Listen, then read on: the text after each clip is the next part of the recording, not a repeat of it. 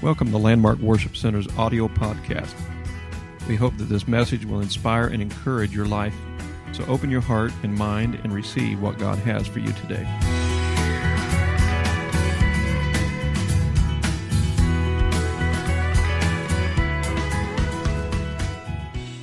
Lord, we're glad that everybody's here tonight that is able to be here. Praise God. A lot of sickness going around, a lot of things happening. But God doesn't take vacations, and God doesn't get sick. And that's a blessing, isn't it? That means whenever we need Him, He's there. And that's every day, all the time. We need Him all the time. Praise God. It is a great honor to be able to be here with you tonight and to just share some things that the Lord has shared with me. Got a little bit of things I want to talk to us about first, and then we'll get into our prayer part of it. But you can go ahead and be seated if you'd like. We've heard some pretty timely messages recently involving the Bible character of David, and I think that it's reminded us yet again of the fact that there are vast storehouses of knowledge in God's Word that can exist in places that we have considered mined out over the years. You know, you hear stories and you hear stories and you hear the same stories and you hear the same stories and you hear the same stories and you think you can't get anything else out of it. It's, you know, 1,000 messages have been preached on it and there's nothing else in there. You've already squeezed everything out of it you can squeeze out of it. And then God comes along and He just gives you something else. You can't squeeze everything out of it. The Scripture, the Word of God is just so deep and so overwhelming that we'll never mine it all out. And so, having said that, I just have to tell you tonight that God has had me re-examining that very familiar story that's connected to David's rise to fame among his people. And I believe that God desires for us to see a side of that story that has a connection with us here at Landmark. So that's what we want to share with you tonight, and then we'll get into our time of prayer. The story itself is it's one that's recorded for us in 1 Samuel chapter 17. And you can read the story later if you're not familiar with it, but I think most everybody here is pretty much familiar with the story of David. And as this story begins to unfold, we're told that Israel has been invaded by an army of the Philistines. And I think we've all heard of them before. And they invaded Israel down in the southern region, down in an area of the territory of Judah. And so King Saul gathers his army together, and he marches off to meet and to engage this enemy and send them back into their own land. Now these two armies encounter one another in an area called the Valley of Elah. And on either side of this valley there was a mountain.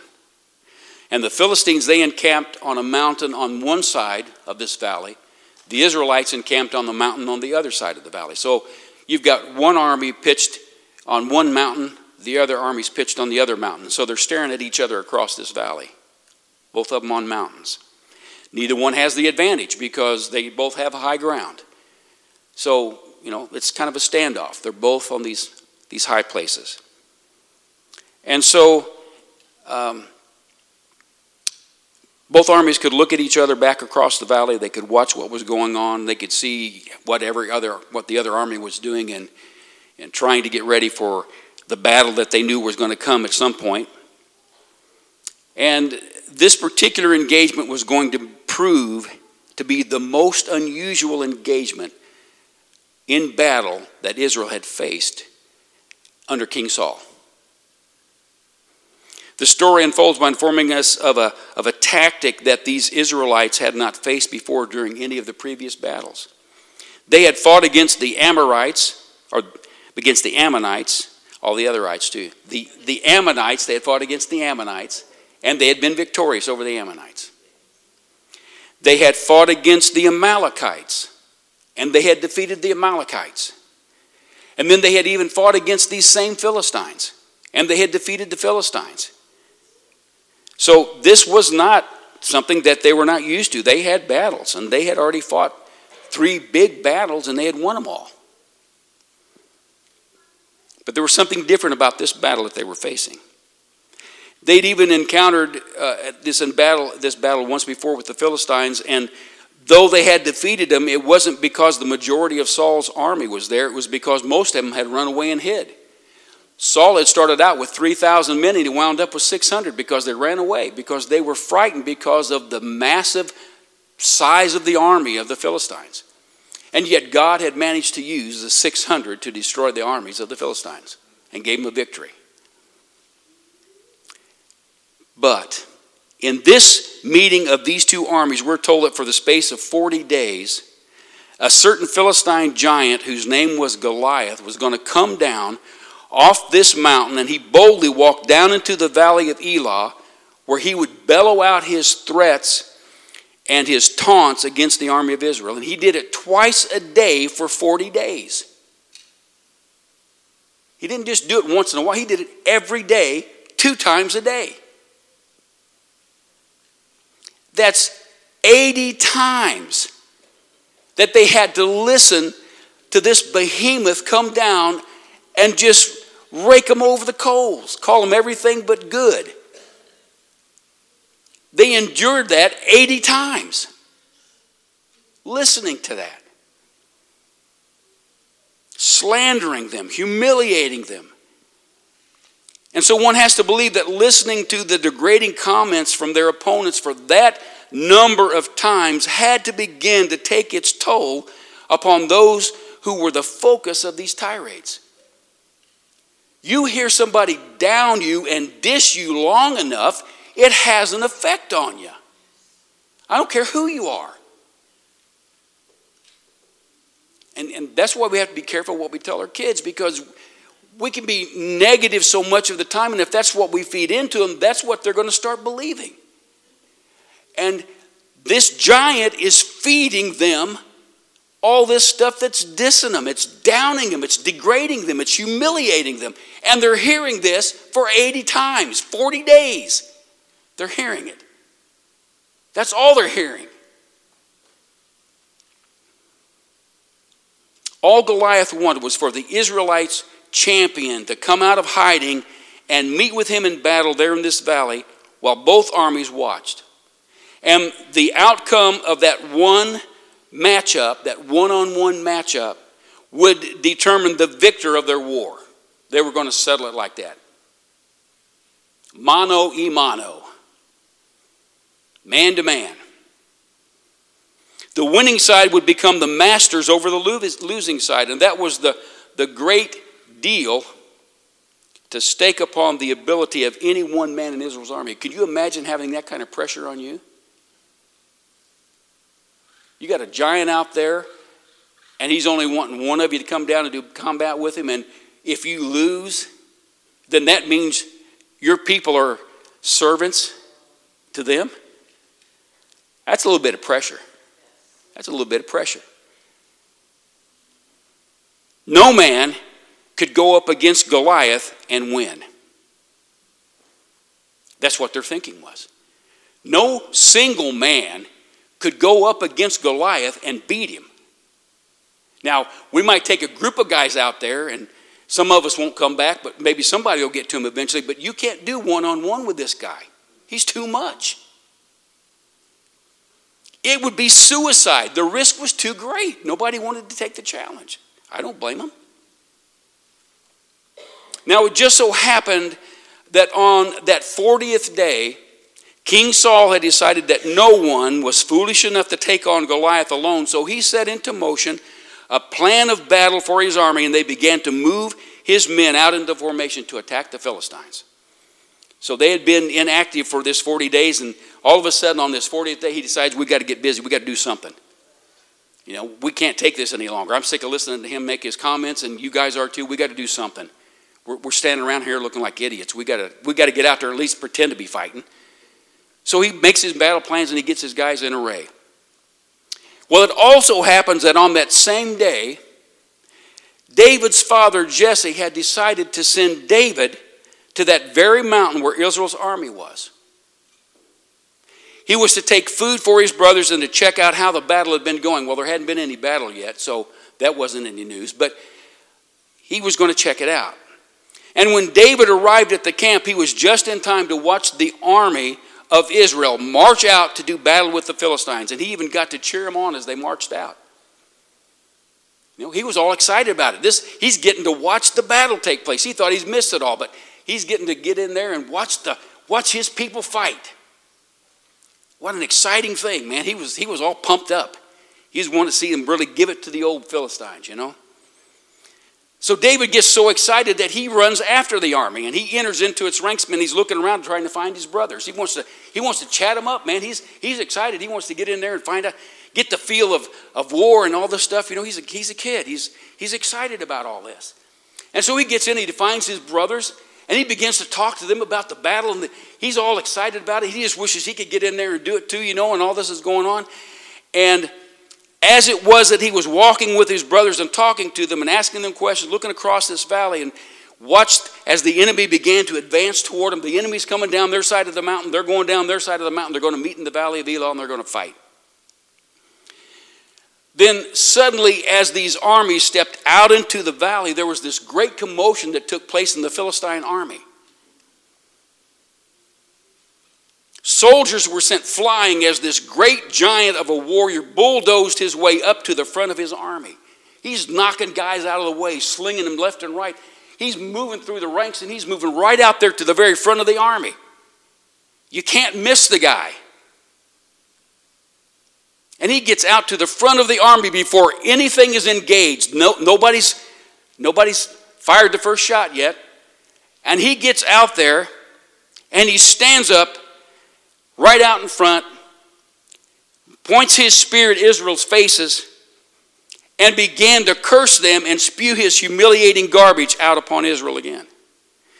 This one man had stepped out all alone in front of the advancing enemy and dared to face him down. One guy.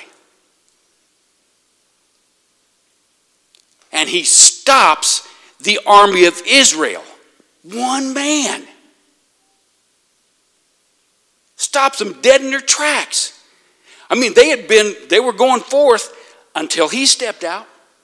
And buddy, it came to a stop. All of a sudden, whoa, hold on, wait a minute. Here's the giant. His large voice booms out across the valley as he defied Israel and Jehovah. He shamed him, he taunted him, and then he presented his challenge one more time to him. And this was all too much for the men of Saul's army. The story tells us that Israel turned around and ran back up the mountain. They didn't even draw their swords. They haven't even engaged in battle. They just turned around and ran. One guy did that to them. They were ready to take on the army, but not Goliath. He's one man. We'll take on the army, but we ain't going to fight him. If you guys leave him out of it, we'll fight you, but we ain't fighting him. How could one guy do that? He's just one guy. They ran back not because they were outnumbered. They didn't run because the Philistines had horses and chariots. They weren't afraid of them. They ran because of the fear that one man among their enemy had struck them with over the course of those 40 days. The rest of the army was no problem. They defeated the army before, but Goliath hadn't been there. Now, this guy had gotten them so scared. They were done fighting. They hadn't even started and they were done. We have a tendency to look at this point in the story and we shake our heads and we say, come on, guys, it's just one man. It's just one man. He's big, but he's only one man, right? Yeah, he's only one man. So in all fairness, we need to better understand what it was that Israel's army saw that day out on the battlefield. Now Goliath himself was a gigantic man whose height was said to be 9 feet, 9 inches tall. How many of you have ever seen the statue of Robert Wadlow up in Alton? Add 10 inches onto that.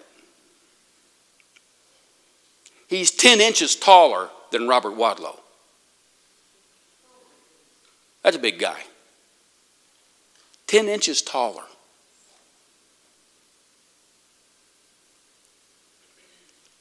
For an average height person like myself, that's big. That's big. He would come up about halfway up right that wall right there. That's where he would come. And not only was Goliath a giant, it's been estimated that he could have weighed close to 600 pounds. That's pretty big. Robert Wadlow weighed about 450 pounds. But he was skin and bones. This guy was not skin and bones. And you'll see what I'm talking about here as we go on. This man that faced down an army was covered from head to foot with armor. He wasn't standing out there in his street clothes, not in a suit, not in a tie. He was armed for war. There wasn't one spot on his body that wasn't covered by armor. He had a bronze helmet that covered his enormous head. He wore a coat of mail upon his upper body that was said to weigh 125 pounds. How would you like to try to walk around with 125 pounds? That's just his coat of mail. That's not including everything else. He had a brass breastplate that went over the chainmail to protect his vital organs. So you had to get through the brass breastplate, through the chainmail to even get into any of his vitals.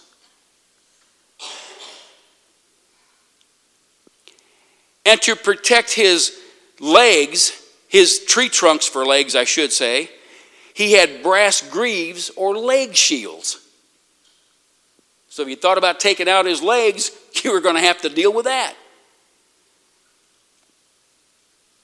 And on top of that, he also was equipped with a body shield that could be raised to cover his head and his upper torso. So the only thing left would have been his legs. But they were covered too. Who knows how much all that could have weighed? This giant was a virtual fortress on legs. That sounds pretty impressive to me. You see that guy standing out there, that's pretty impressive. But see, that's all just the defensive side. That's just his protection. That's just his protection. Listen to what he brought to the party here. His offensive gear. He carried a sword which has been estimated by professionals to have weighed somewhere around 12 pounds. When the average weight for a normal sword was 2.5. 12 pounds. I brought something here with me tonight. And you can pick this up if you want to, just to get a feel for this. This is just a piece of iron. This piece of iron weighs 7 pounds. So you'd almost have to double the weight of this, and that would be the weight of his sword. Anybody want to feel this? Feel that. Double that. Yeah. How would you like to sling that around all day? Yeah. 7 pounds is heavy. That's 5 pounds heavier than what they were wielding. His was almost twice that. But he wielded that around like it was nothing. David would have had to have struggled with the sword when he cut his head off. 12 pounds for the sword. That's his sword. Then, we're told that Goliath was equipped with a spear whose shaft, it is believed, was around 12 feet long and 2 inches in diameter.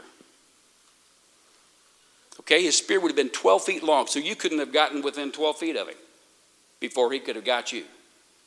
So there's no getting in close to him. His spear, now this is just one of my sticks I've got here, but this is, right up here is 2 inches. That's the size of it, 2 inches around right up here at the top. This is 6 feet. Double the size of this. And again, feel the weight of this. This is just 6 feet, and it's not even a full true 2 inches.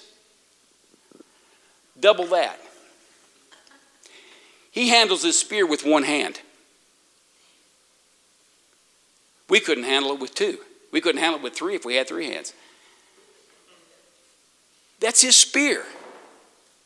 You guys can feel this later if you want to, but I'm telling you, this is heavy, and this is nothing.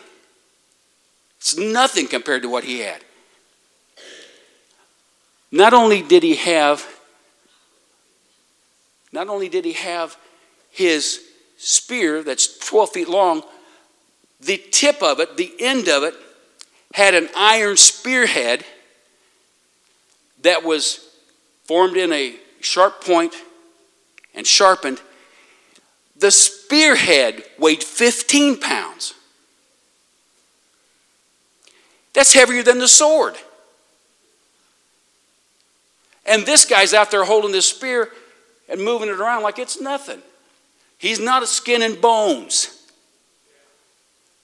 We're talking about a guy that's beefy. This guy could probably take a tree down. Seriously. I'm telling you, this was a massive dude. I wouldn't want to face him down. I don't care how well trained I was. I wouldn't want to tackle the guy.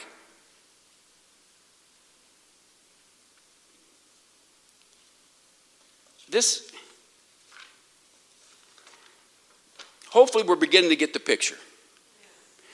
When it came to Goliath, there seemed to be just no weakness to exploit. He had no weakness. There was no place of access. There was no vulnerability to strike at. Not for this fighting machine. Where was his weak point? Good luck finding it. All of this mountain of a warrior taken together, along with the fact that he was highly trained and he was extremely skilled. He was a killing machine. That would have been enough to have turned most men's courage to water. I don't blame the guys for not wanting to face him. I'm sorry, but I don't. I understand completely what they're seeing. I see that. I understand that. I sympathize with them. And I believe that it was Goliath's total package that had generated an image that had helped to turn him into such a successful champion. He had the power to intimidate his enemies. Intimidation. He didn't even have to go out and fight. All he had to do was show up. And nobody wanted to take him on. That's intimidation. He could do whatever he wanted to do and ain't nobody going to stop him. That's intimidation. He was intimidating. He had the power to intimidate his enemies. As the champion, he had never been defeated in battle. And I believe that was in large part due to the fact that he was so imposing that he instilled fear in everybody that he faced. The battle was over before it ever started. They were so scared of the guy, he had already won in their minds. There's no beating this guy. Hey, I'll just lay down and I'm done. I'm not even trying because there's no hope. There's no chance. It's over. This intimidating mountain of a warrior had become the Philistines' secret weapon. They were trying it out on the Israelites, this secret weapon. And so far it had proven extremely effective throughout that 40 days that they had employed it. Their secret weapon was working. It was working. that was about to change. That was about to change. I'm sure you all remember reading or hearing about God bringing the Israelites out of Egypt and leading them to the doorstep of the promised land, right? What had it been that had prevented them from entering the land at that time? Giants. Intimidation. How long had it been then from the time that they were supposed to enter the land that how long had passed before they were actually able to enter the land? 40 years. There's that number again. Giants, intimidation, 40 years, 40 days. You seeing a parallel? Intimidation from giants. So here's what I see happening in this story. God's people are again falling victim to intimidation to these Philistines. So God provides a learning situation for Israel to be a part of. The Israelites had wandered around in their wilderness of unbelief for 40 years. And here God was allowing these Israelites to do something that was very similar. They got the chance to wallow around in their own wilderness battle of unbelief for 40 days. One day for each year. Before God would step in and deliver them from their intimidation. It took the original crew 40 years to get delivered from theirs, but God was going to speed up the process with this group. 40 days. I'm giving you 40 days, and then your days of intimidation are over. Thank God. Thank God. My papers are not cooperating here.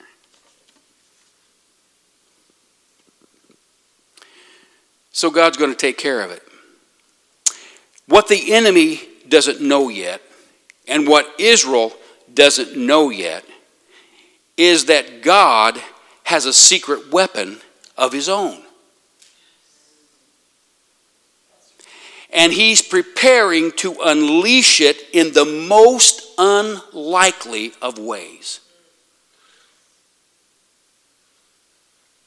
I'm telling you, God's got some secret weapons, folks. He's got some things he's held back, but he's ready to use them when the time comes. In the most unlikely of ways. Do you believe that David had just happened to show up in Israel's camp on that 40th day as a result of chance?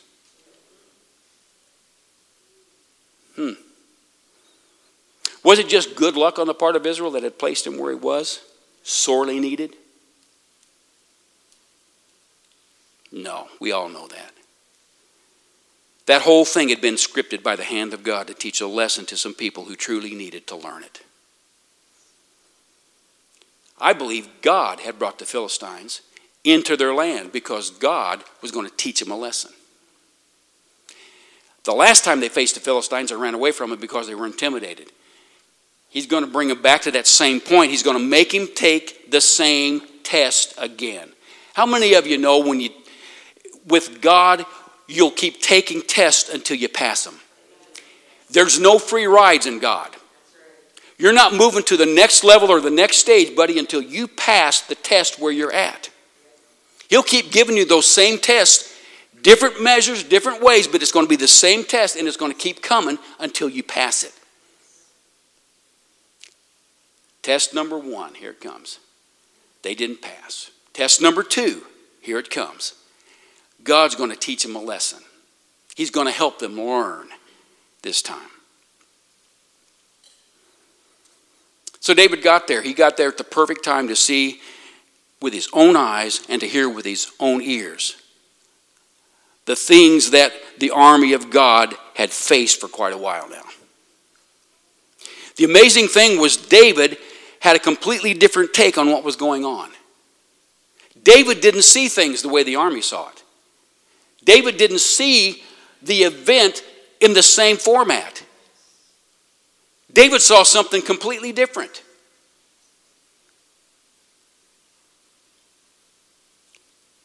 It fired him up. The other guys were cowering in fear, and David's all fired up. He's mad. I can't believe you guys. This is stopping you? Have you seen the guy? David, he's fired up. He's ready to go. He blurts out to some of the men standing around him, well, if nobody else is going to take care of the situation, I'm willing to do it. This is a kid. He's not even as tall as me. He's a kid. Now, granted, kids can feel like they can take on the world. And sometimes they're just stupid in that. But they do believe they can take on the world and that they're indestructible and nothing's going to get to them. This was different. This wasn't David being a stupid kid. He was feeling something inside of him that was generating this angst inside against the enemy who had put his people to shame. He said, I'm not putting up with this. Is there not a cause? Isn't there a reason to do something about this? Come on, guys. Good grief. I'm a shepherd. I'm not one of you guys, but I'm not afraid of the dude. I'll kill him. I'll take him on. Well, his mouth got him in trouble. Because the next thing you know, where does David wind up? He winds up in Saul's tent, doesn't he? It lands him in the presence of King Saul. And David told Saul, don't let any of the men of God's army be afraid of that old gas bag out there. Don't let him be afraid of him. I'll fight him. He doesn't scare me. And just as it was in that previous story of Israel's lack of confidence in the face of giants, once again, we find unbelievers attempting to talk the believers out of their faith and confidence. The people, they tried to tell Joshua and Caleb, we can't take them. And they say, we can take it. We can do this. Come on, guys, we can do it. And they're trying to be talked out of it. And here you come along, and it's the same old story. You got this guy of faith. He says, man, we can do this. We can conquer that beast out there. He's nothing. And Saul pulls him aside and said, you don't know what you're talking about. You're insane. You're insane. The unbelievers trying to talk the believers out of their faith and out of their confidence. And this time, it's the leader. The guy who's supposed to be pushing them on to victory and giving them these great speeches that are going to build their confidence. He's saying, dude, you can't win. None of us can. This is coming from the leader. Not a very great confidence builder. And he goes on, he tells him, David, you can't go out and defeat that giant. First off, you're just a kid. You're a boy. What do you know about warfare? And secondly, you've never fought as a soldier against an enemy. You're not even qualified. How does he know if he's qualified or not? He's qualified and he's not doing it. Saul was head and shoulders above everybody else. Why ain't he out there fighting a giant?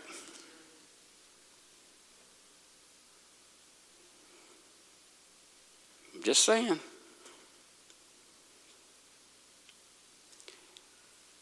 That guy that you'd be facing is a giant who's been trained since he was a kid how to kill. You don't stand a chance. And here he is. He's trying to just bring David down, try to suck all the confidence out of him that he can. David ain't having it. Try as he might, Saul was not able to put out the fire that burned inside of David. Thank God. Instead, it was that fire of faith in him that began to eat away at Saul's unbelief. He was gaining ground on Saul. He's turning unbelief into faith. Now that's doing something, folks.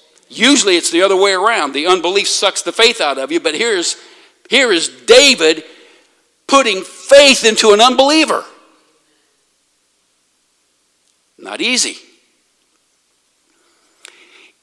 Just as David's music skill had chased away the darkness from Saul's troubled mind so many times before, he explained to the king that though he might be young, he was not inexperienced. He'd already had to face overwhelming odds against a lion and a bear in a fight for his own life. I believe God had put the lion and the bear in his path for such a time as this. That whole thing was for this. It was. He was ready. David's uncompromising and unwavering faith so impressed King Saul that when David told him that beast who stands out there in defiance of God is nothing more than those things that I have already faced and conquered. I don't fear him like I didn't fear them. I'm not afraid. I'm telling you, I'm not afraid.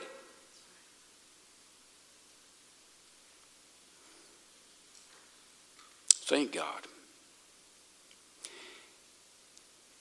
David said, believe me, he's going to end up the same way that they did. And with that, Saul at last consented and told David he could go out and face Goliath's challenge. All right. I'm beginning to believe you, David. I'm beginning to believe. His faith is rising a little bit. I'm beginning to believe that you can do this. But he's still not completely convinced that David's chances are of him winning. So he wants to improve David's chances. So Saul insists that David be protected by wearing his armor.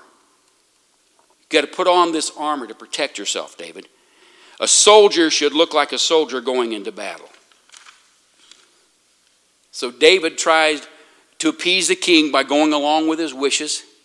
But in the end, he had needed to assure Saul that he had all the help and all the protection that he needed to ensure his victory over Goliath.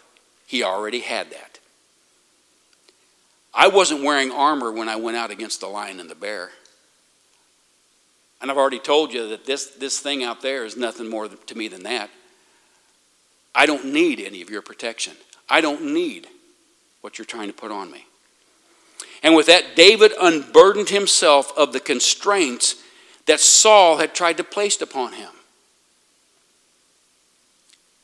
And we're going to find people in our lives that are going to try to constrain us with their thinking of how something has to go. When in your heart you know what God has told you. But there's going to be people going to try to constrain you and say, you know what? I don't feel comfortable with you doing it that way. Well, you know what? God's the one that told me to do it. God's got me here. Just let me go. Just let me go. Sink or swim, let me go. So he picked up his staff, he grabbed his sling, and he walks out of the king's tent to silence that obnoxious intimidation once and for all.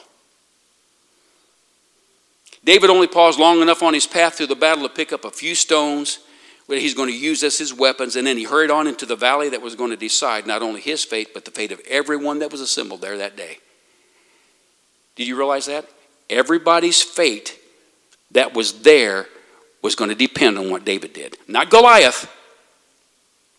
What David did.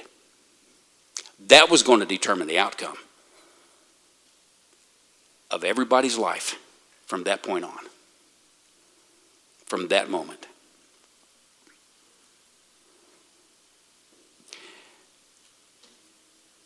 Let's take a shift over to Goliath. He saw this young kid moving swiftly down the mountain facing him. And he couldn't believe what he was looking at. The kid wasn't big. The kid had no armor. The kid had no shield. The kid had no sword. The kid had no spear. What was he going to use to kill him with? What was he going to use to fight him with? This wasn't even a soldier who had come up. This kid looks like a shepherd. They're sending a shepherd out to do battle with me, the champion of the Philistines? Come on, guys. It's a joke. He railed against David daring to come out in pretense of doing battle with him. There was not going to be any honor in him killing David. The worst soldier in the Philistine army could come out there and take him down with one blow. Come on, guys. What is this? This is humiliating to me. Send me out a man, not a boy. I said a man. And you're sending me a boy? That just got all over Goliath. Where was the honor in killing a kid that anybody could kill? There's no honor in that. And so Goliath was incensed by this charade, and he hurled every insult he could think at David, including telling him that he was going to make mincemeat out of him. Going to tell him what he was going to do to him. Then it was David's turn to make a reply. He told Goliath, "You come to me all decked out in your armor, feeling safe and secure and confident in what you know. I come to you as you see me. Yet I come to you more confident than you, because I come in the name of the great God of gods, whom you have dared to defy. I don't need anything else to take you down but him." That's all I got, and that's all I need, buddy. You're going down. I will strike the telling blow against you. I will sever your head from your body. And listen to this. David doesn't stop there. If you read that, he goes on and he says, "And just so you know, you and your army, once I have finished with you, I'm going to go after the rest of the army. I ain't stopping with you, pal." This guy was on fire. He was lit up. And David meant it. He wasn't just blowing smoke. As soon as he finished Goliath, he was going to tear into the army. He was going to go after those guys. The zeal of the Lord was all over the guy. David said, "I could run through a troop, leap over a wall." He was feeling it that day. He was feeling it. Now that response from David to Goliath wasn't what Goliath was used to hearing. Most of the time it was silence from the other guy. There was no trash talk coming out of the other guy. He wasn't going to say, "I'm going to come over there and I'm just going to do this and that to you." The other guy said, "I'm not even trying to say anything against you. I know this is already over before it ever gets started." David, he just mouths right back to him. He just gives it right back, dishes it right back to him. He wasn't used to that response. He was used to, and what he was expecting to see from David was this kid getting scared and fear just gripping David, and all of a sudden he just loses it and he turns around and runs. He wasn't expecting that from this kid. Instead, he found an unshakable and a confident young man, and that angered him all the more. This kid had no chance, this arrogant little bug. His mouth is about to get him squashed, so the match is on. Get ready, buddy, to defend yourself, because I'm coming after you. He didn't have to wait for David. David came after him. David took off running, and it had taken longer for the two combatants to exchange insults than the actual battle itself was going to take.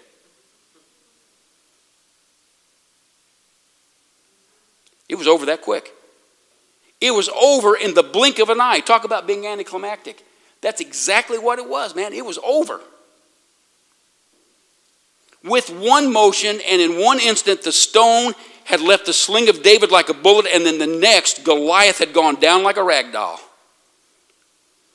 He laid unconscious on the ground, so David hurried over to this huge mound of flesh, climbed up on top, drew out the sword of Goliath, and used it to chop his head off.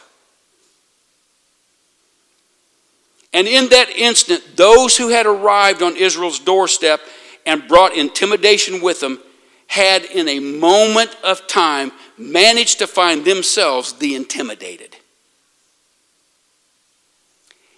If a boy with a stick and a sling can destroy our champion who's never been defeated, what chance do we have against this army?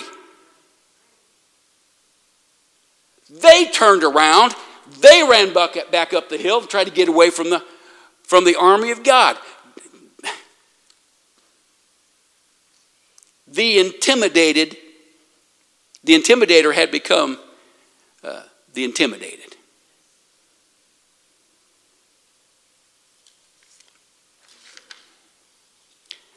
That is an awesome story. And I think all of us would have to agree that David, the hero, is the main character of this story. But what if I were to tell you that's not true?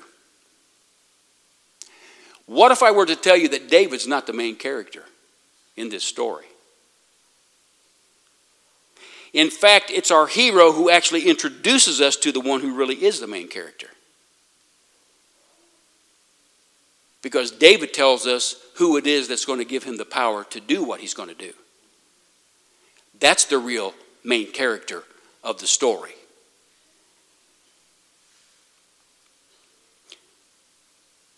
The Lord, or Jehovah God, that was the one that was the main character of the story. In every battle that the Israelites won, it was God who was the main character in that story. And in every battle that Israel lost, it was because God was not the main character in that story. Where do we put God? David had made God the main character in his life's story. That's why he was never intimidated. You'll never find David intimidated by any enemy he faced. Never. It's never recorded. David was never afraid to fight. It didn't matter who it was. It didn't matter what the odds were. He was never afraid to fight. Why? Because he knew he wasn't the main character. He knew it wasn't up to him. The main character in the story, that's the one who's going to pull it off.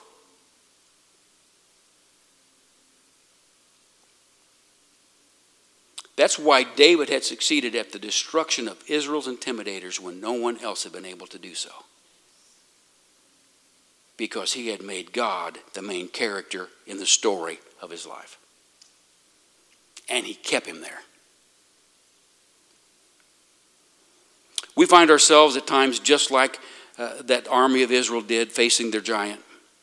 We allow ourselves to begin to believe all that we see and all that we hear our circumstances speaking into our lives. And when we choose to accept it, we are reduced to being seduced into becoming intimidated by it. Then once intimidation sets in, fear follows right on its heels. And faith is neutralized and hope is steadily eaten away.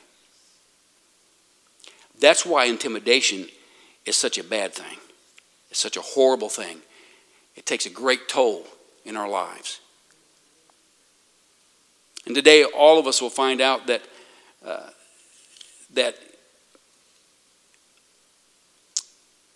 in life, we're going to face intimidation just about everywhere we look. Pretty much everywhere, every place we look.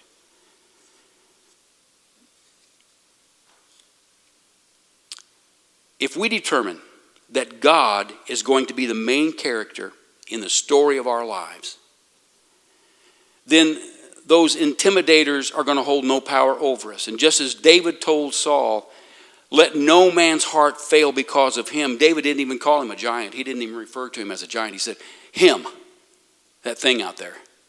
He's not even worth mentioning. Don't let Israel's heart be fearful because of him. He's just another beast to be disposed of. And we can get so focused on what appears to be insurmountable that we forget who our God is. He's the main character, not us, and certainly not our enemy. And that's why Paul said, I can do all things through Christ who strengthens me. That word strengthen means to enable through empowerment. Christ enables us through empowerment. He empowers us to succeed. He's the main character of our story. He needs to become that main character of our life story. Intimidation is something that we're all acquainted with, and all of us have experienced it in one form or another. You realize that what we call peer pressure is really nothing more than a form of intimidation? It is. It's the attempt by others to get people to conform to their desires through the use of intimidation, pressure, force. Bullying. That's the act of making people conform to the bully's wishes through intimidation. We can find intimidation in our schools. We can find intimidation on our jobs. There's intimidation in the medical profession.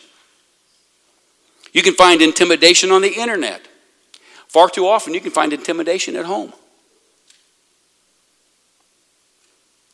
We can also find intimidation happening in churches.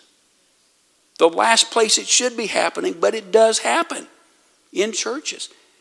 People using God's word as a hammer to beat people down and make them do what they want them to do. That's intimidation.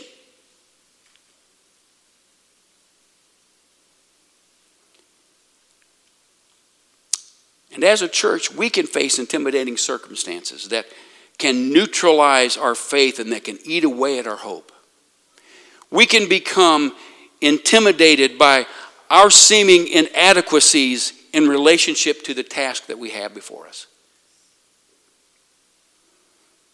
There's so many that need so much.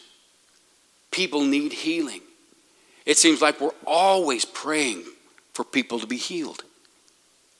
There's not enough of us, is there? There's not enough to go around. Too many needs.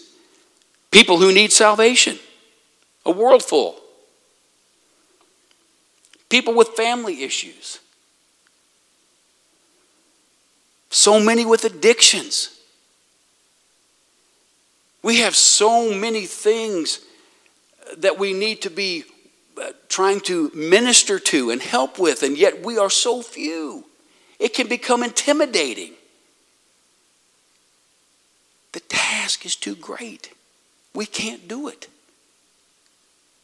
No, we can't do it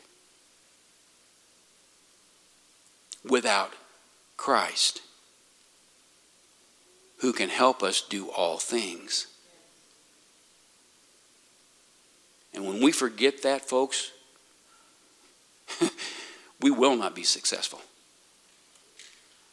When we try to do it on our own, when we try to make it happen with programs or whatever else we do, and I'm not knocking programs, don't get me wrong, but when we try to substitute that instead of God, it's never going to work. It won't work. It won't work.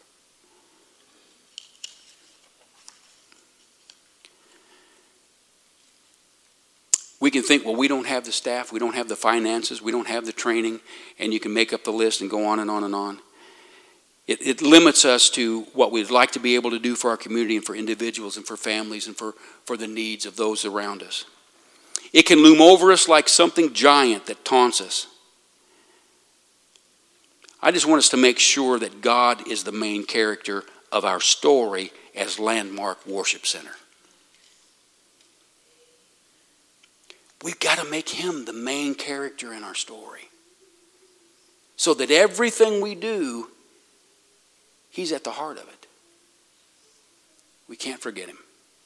We can't forget him. And so I want us to pray tonight that if we're feeling that intimidation as a church body, looking at the size of the congregation in relationship to the size of the task that God has called us to, it can be daunting. It can generate fear, anxiety, a lot of things. But I want us to pray tonight that God would help us to see it in the correct format, to see it through his eyes, to see it with him being the central character, where the focus is on him and our ability to do it through him. Because that's the only way we will accomplish it, is through him. Let's pray. Hallelujah. Jesus, tonight as we come to you, we are so thankful that you have already prepared that secret weapon for us. You've got something in the wings already set for us, God. And if we can just hang on and continue to believe and not let unbelievers tear us down in our faith, and not let those around us, God, in the world out there talking about things, well, you can't do it. It can't be done. It's not going to happen. It'll never take place.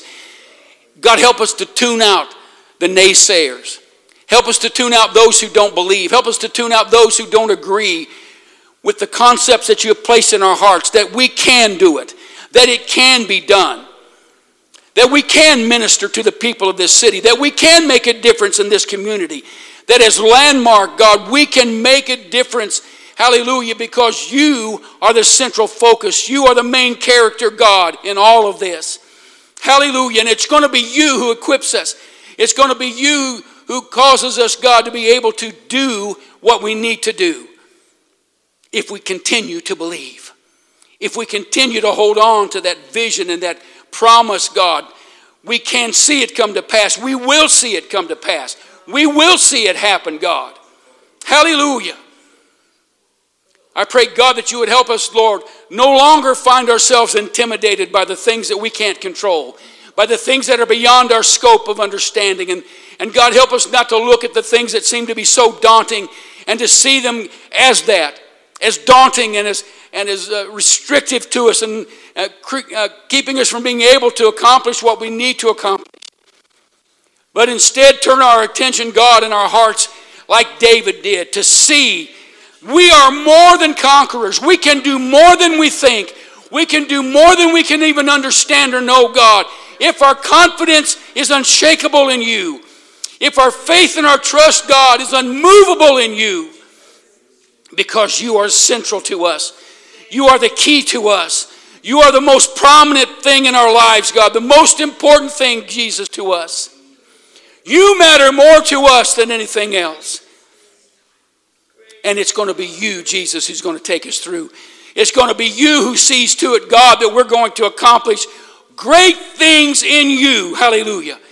Not for our glory, but that you can be glorified in it, that your name can be magnified and spread across the world, and that people can see the glory of God and rejoice in that and find the victory in that. Hallelujah. Hallelujah, hallelujah. Let your people, God, tonight have a breath of freedom from the intimidation, Jesus. To be delivered from it, God. Not to have it any more in our hearts or lives, God, as we work to do your will and work to do what you have called us to do, Jesus. Help us, God, to see that. Hallelujah. To accept that challenge, God, with all the zeal in our heart. to do it, God, and to do it, Lord Jesus, with all the confidence and trust. In your name we pray tonight. Hallelujah. Thank you, Jesus, for your people, God. Thank you, God, for speaking this to our hearts tonight. Let it resonate with us, God. Not just for tonight, but God, let it continue to resonate in our hearts in the days and the weeks and the months ahead. Help it, God, to be remembered in our hearts and be reminded of it, God. Hallelujah. That we can do it, God. Hallelujah. We can do it in you, Jesus Christ. We can do it in you, God. Hallelujah. Hallelujah, hallelujah. Thank you for it, Jesus. Thank you for it, God. Hallelujah. Thank you, Jesus. Thank you, Jesus. Thank you, Jesus. Praise God. Hallelujah, hallelujah. Praise God. Pastor, did you want to? Praise God. Hallelujah. Praise God. Amen. That Bible study pretty well sums it up. And as we look at intimidation, we've dealt with it tonight. We dealt with it in prayer, and we have bound it in the name of Jesus. But here's the thing about it. It's not something that just happens one time. We got to continue to put intimidation in its place. Amen. And what a tremendous lesson in the Word of God, because intimidation holds us back from winning souls. It holds us back from operating in the gifts of the Spirit. It holds us back from praying for the sick and they recover. It holds us back from praying for those that need the Holy Ghost and they receive it. It holds us back, but we have dealt with it tonight, and that's how you deal with it. Building a relationship with the Lord, walking with Him. Matter of fact, you serve what you fear. And in this story, as Brother Ayers was talking about this and teaching on this, you serve what you fear. So the armies of Israel were serving the armies of the Philistines because they feared them, and serving Goliath because they feared them. And the thing about David, he feared God. He was serving God. So he had a relationship with the Lord. And how you deal with intimidation is what we've done tonight, but also in our relationship and our walk with God every day. Because when we talk about fear of the Lord, we're not talking about, I'm just afraid of God. And that means we don't want to get near Him. No, it means I fear Him because I love Him, and I'm going to serve Him, and I'm going to walk with Him, and I'm going to live for Him, and I'm going to be faithful to Him. And we serve what we fear. And as you walk with God, that intimidation just is pushed aside, because that's really what come down to David's life. He served God and he lived for God every day. And intimidation was thrown out the window because he trusted in the Lord. So what we must do as a church body for us to get to the next levels in God is to keep intimidation in its place, because God can do so much greater than anything we can ever even imagine or whatever we can even come against. God is more powerful than anything. So we put our confidence in Him, and as we walk with Him and build a relationship with Him, intimidation is not going to be a factor anymore. So we can operate in the gifts. So I want us to pray. We have prayed against intimidation, but I would like for us to pray tonight and release the giftings of God and anointing and dominion that God has given us. We bound intimidation, but let's release that power of anointing and dominion and a clear view of God's got it. He's got our backs. He's taking care of it. Let's release that tonight. In Jesus' name, God, I release the power